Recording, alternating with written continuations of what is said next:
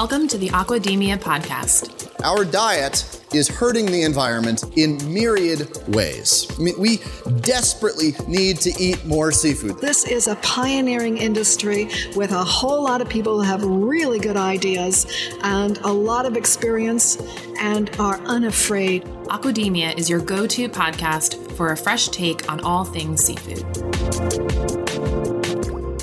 Hey everyone, thanks for tuning into this episode of the Aquademia podcast. I'm Sean O'Loughlin. I'm Justin Grant. And I'm Maddie Cassidy. And today it is just the three of us again, and we're here to talk about this month's Sustainable Development Goal, which is goal number 13. Lucky 13. Climate action. Correct, Maddie? You got it. So for those of you who aren't familiar with this series that we're doing, this is a part of the Global Aquaculture Alliance's Aquaculture 101 campaign. So if you want to learn more about it, you can check out the hashtag Aquaculture 101 on your favorite social media network. And this month, we're talking all about climate action in honor of the recent Earth Day that just happened, and April was Earth Month, so it's all along that theme. And this is actually a super relevant goal to aquaculture and seafood and food systems as a whole because they're so intertwined with climate change and everything that goes along with that. So I'm excited to talk about this goal with you guys this month. How many total goals are there? There are 17 goals, and this year we're going over one goal a month, so we're not going to cover all of them. We're just going to cover the ones that are most closely tied to aquaculture and how food systems can help accomplish that sustainable development goal. And the sustainable development goals were put forth by the United Nations in the year 2015. So they're essentially these points that we all, as a collective world and species, should be working towards if we want a more sustainable future. And they're consistent, right? They don't change each year. Correct. Yeah, These are long-term goals. These are the 17. They'll always be the 17. Maybe they'll add a few more as we continue on with them, but these are the original 17. Right. Well, I'm glad we're talking about this one today because I got my update this morning from the New York Times. They send me an email every day of my daily briefing, and one of the little blurbs from one of the stories is about greenhouse gas emissions, and it says global greenhouse gas emissions are on track to fall nearly 8% this year, which is the largest drop ever recorded. The International Energy Agency reported, but it says that the only way to sustainably reduce emissions is not through painful lockdowns, but by putting the right energy and climate policies in place. So it's almost like, as we're dealing with this really difficult time and this pandemic that is just having such a negative impact on so many people's lives, it's almost like in a roundabout way, the world is throwing us a bone a little bit and giving us a chance to kind of give our planet a break and take the time to really put in the correct policies to make sure that we continue down that path. Yeah, it's like a little reset button. 8% is no joke. We're talking global emissions. Significant. We're not just talking That's emissions in New York City. huge. We're talking emissions in the US. We're talking emissions in China. Emissions in every country all around the world is down 8%, which is not insignificant at all. Yeah, that's amazing. Wow, I did not realize that it was that much. And It's huge. I mean, it's been 6 weeks since we've started self-quarantining, 6 or 7. It feels like And 2 that's years. a lot in just that short amount of time. I mean, even though we're all stuck at home, it feels like it's been a lot longer than 6 weeks. Right. But in the grand scheme of things, that's a lot in a short period of time. So that's really encouraging. And that's a great note to start this on. So if you would like to get more in depth about this topic, we have a blog post about this, and we'll be sure to link to that in the show notes. So we're just going to go over the cliff notes of how aquaculture measures up to this sustainable development goal and how aquaculture and fish farming can help support climate action initiatives in the future. So the seafood industry as a whole is really susceptible to climate change because climate change uniquely is affecting ecosystems and our oceans, water level rising, extreme weather events, and all of these have a huge impact on fisheries and fish farms alike, both of them. Yeah, ocean water is a giant carbon sink, which means that it absorbs the carbon dioxide that's in the water, that's in the air, which means that those plants and animals that are dependent on the ocean for their livelihood, to survive, they're going to be the ones facing some negative impacts like ocean acidification and temperature fluctuations, things like that. So we think of it as the ocean is helping us out by soaking up all this carbon. But when you're on the receiving end of that, there's a lot of issues, and aquaculture relies on that environment to raise good, healthy, safe seafood. So, having those negative effects on your product is kind of scary for fish farmers and for fishermen, because there's going to be less available out there to catch. Mm-hmm.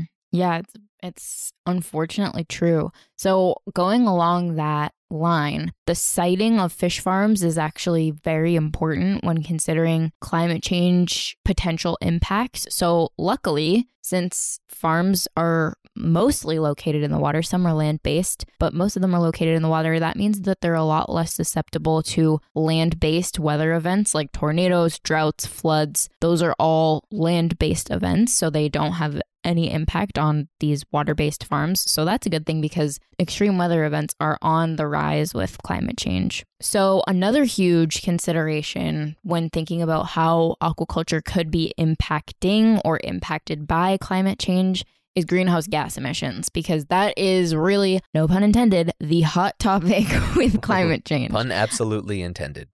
So greenhouse gas emissions, I'm sure you've heard of them before, but greenhouse gases are gases that are in our atmosphere that do not leave our atmosphere. So it's carbon, it's nitrogen, methane, and when they are emitted into our atmosphere, they tend to heat things up if there's too much of those gases in our environment. So when more greenhouse gases are emitted, it raises the temperature of the atmosphere, which then raises the temperature of the earth and the oceans. So it's a really big deal to consider how much emissions our industry is contributing to the atmosphere. Although fisheries and aquaculture are small global contributors in the grand scheme of things, they both still do contribute to greenhouse gas emissions.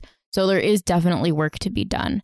And luckily, since the aquaculture industry is very technology based and constantly open to new developments and things that are coming up, a lot of farms are using alternative energy sources. So solar power, hydropower, wind power, a lot of farms are moving towards this, especially land-based farms, to help decrease their greenhouse gas emissions. And if aquaculture wants to be resilient in the face of climate change and helpful on the field of climate action, then we need to just embrace those even more than we already are. And what about on the wild-caught fisheries side? I mean, I know when we spoke with Andrew Mallison early on, I think that was maybe the first interview we even did for this show. He was talking about fishermen kind of having to chase down their target species because the stocks have moved to different locations. They're following their food. They're following the optimal temperatures for them. So maybe some stocks of fish that are cold water species, they've now moved up further north, and fishermen need to take longer trips to go find those species and go to where the fish are, which means that they're using more fuel and releasing more emissions that way, taking longer trips and maybe getting a smaller haul as a result. So it's not just having an effect. We're not just going to focus on aquaculture, but that is the main topic. That is the main focus for this blog post, but we acknowledge that it's having an impact on wild-caught fisheries as well. Certainly is. It certainly is. For sure. And I encourage everyone to go back. We re-released it just a couple weeks ago, our global climate change episode. Give that a listen, check that out, and then also some of the episodes that we've spoken with Holly Froelich on, because she has done a lot of research on the connections between seafood systems, particularly aquaculture, and global climate change and how they're related. So we can link to some of those notes and some of those other episodes as well. Yeah, definitely. She has a lot of really interesting things to say about this topic. So moving on, what can you do as a consumer, as a person, as an individual? As far as seafood goes, supporting companies, restaurants, grocery stores that are doing things right, like limiting their environmental impact and supporting socially responsible practices. If you're supporting the people that are doing it right, then that means that they know that they're doing the right thing and they'll continue to do it. So making sure that you put your money where you want it to go. Like, I think we've talked about this in past episodes too, is that every time you buy something, you're kind of voting for what you want the world to be and what you want your future to be. Mm-hmm. Like, if you buy organic vegetables as opposed to non-organic vegetables, then you're sending a signal to the grocery store that their consumers want more organic food.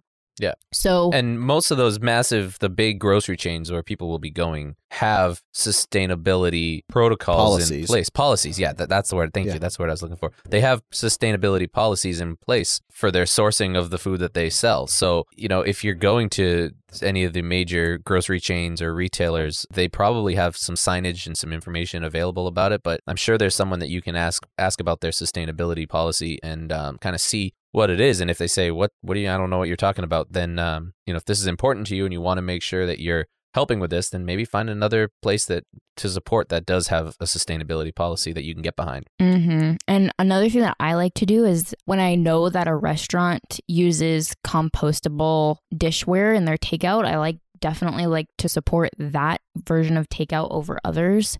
Because even though waste is a small amount of what is contributing to climate change, it definitely does add up. Think about all the trash that you've produced in your lifetime, and now it's just that's a different issue decomposing. Too. It may not as directly impact the global climate, but there are other issues that come along with waste as well. So right, everything is connected. Yep. Another thing that you can do to stay up to date about these sort of issues is following accounts on social media or blogs that talk about these things so that you know what's the latest developments, what's the newest science that's out about things that you can do. So following the United Nations and following the UN Food and Agriculture Organization, they have so much great content and videos and infographics and GIFs all about climate change and what you can do. I definitely suggest checking out their Twitters and Instagrams because they have a lot of good information on there. Yeah, just being engaged, being part of the conversation, staying on top of the news that's coming out surrounding this and the hot topics that, because stuff is coming out about climate change all the time. And if you don't read up and stay on top of those conversations, you're not going to really know. You'll only have a 30,000 foot view of what's going on. And there's a whole lot more that you could be informed about. So just be a part of the conversation and don't be a sheep. So just basically to wrap things up, the world's food production systems already are and are going to continue to be impacted by climate change. And it's up to us as producers of seafood, as marketplace professionals, as consumers to move things in the right direction.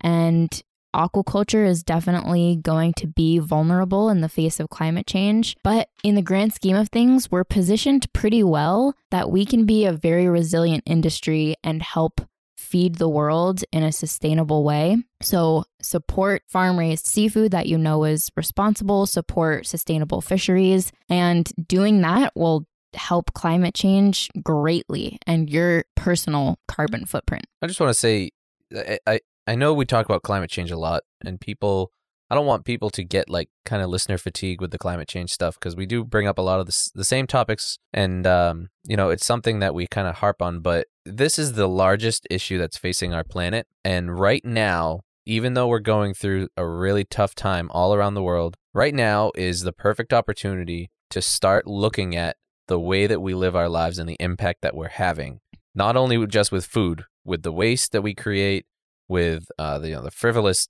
spending that we're doing. We can talk about economics, but that's a different podcast. This is a really good time. Like I said, when it comes to the environment's kind of getting thrown a bone a little bit right now, and it's getting a little bit of a break from us, it's not a huge amount, but to have greenhouse gas emissions down 8% this year is going to be an amazing, pun intended, breath fresh air for the environment and for the planet. So let's seize this opportunity to educate ourselves, inform ourselves, and try to make some decisions, both policy decisions and personal decisions, that will help continue the positive impact that the environment is getting now. Or I guess not continue positive impacts, but when we get out of this and we start living the new normal, let's try and have that new normal be a little less harsh on our environment. And now's the time to look at those policies, put those practices in place, and just do better moving forward. So that's my challenge to all of our listeners, is to look at the way you live your life, and let's take this opportunity to make the changes that we want to make. I'm going to put some background music in there, triumphant background music. Yeah, set that NBC where it's the more you know. All right. Well, quick episode this week. Check out the blog post for more information about how aquaculture, seafood as a whole, and global climate change are all connected. Take a look at some of the links that we have so you can listen to our other episodes that talk about global climate change. Take a look at some of the research that we've talked about in the past and make sure that you do all the things. Subscribe to us wherever you're listening and connect with us on social media. Justin can walk you through how to do all that and just try to stay sane as you stay home. Yeah, to Sean's point, follow us on social at AquademiaPod. That's our Twitter handle. Send us an email at podcast@aquaculturealliance.org. And per all of our previous episodes, we do have a voicemail line, but we are not currently in the office. So please reach out to us in one of those two methods. We definitely like hearing from you. We've gotten a lot of good topic ideas and guests from you reaching out to us, so continue to do so. Yep, and if you have reached out to us and haven't gotten a response from us yet, give us a little bit of time. We're all kind of having hectic schedules right now. I promise we will get back to you and we will respond to those emails. We're trying to get through them as quickly as we can. But thanks for your patience with that. So, Maddie, Justin, you guys have anything else you want to talk about with climate change? I know it's kind of a quick one. Nothing real huge. I think the biggest takeaway is that reduction of gas emissions that's projected for this year. So I think that was nice to get a little positive news. Is there anything else that you guys want to throw in there? No, I mean, the numbers speak for themselves. If there was anyone out there that was debating whether or not we actually can make a difference as individuals, look at what a collective group, I know this is hard times for a lot of countries and people, but it's almost like we were forced to do it. And so let's figure it out. Great. Maddie, any last words of wisdom before we sign off? No, just thank you for listening. Yep. Thanks so much. And we will talk to you next time. Bye. ciao.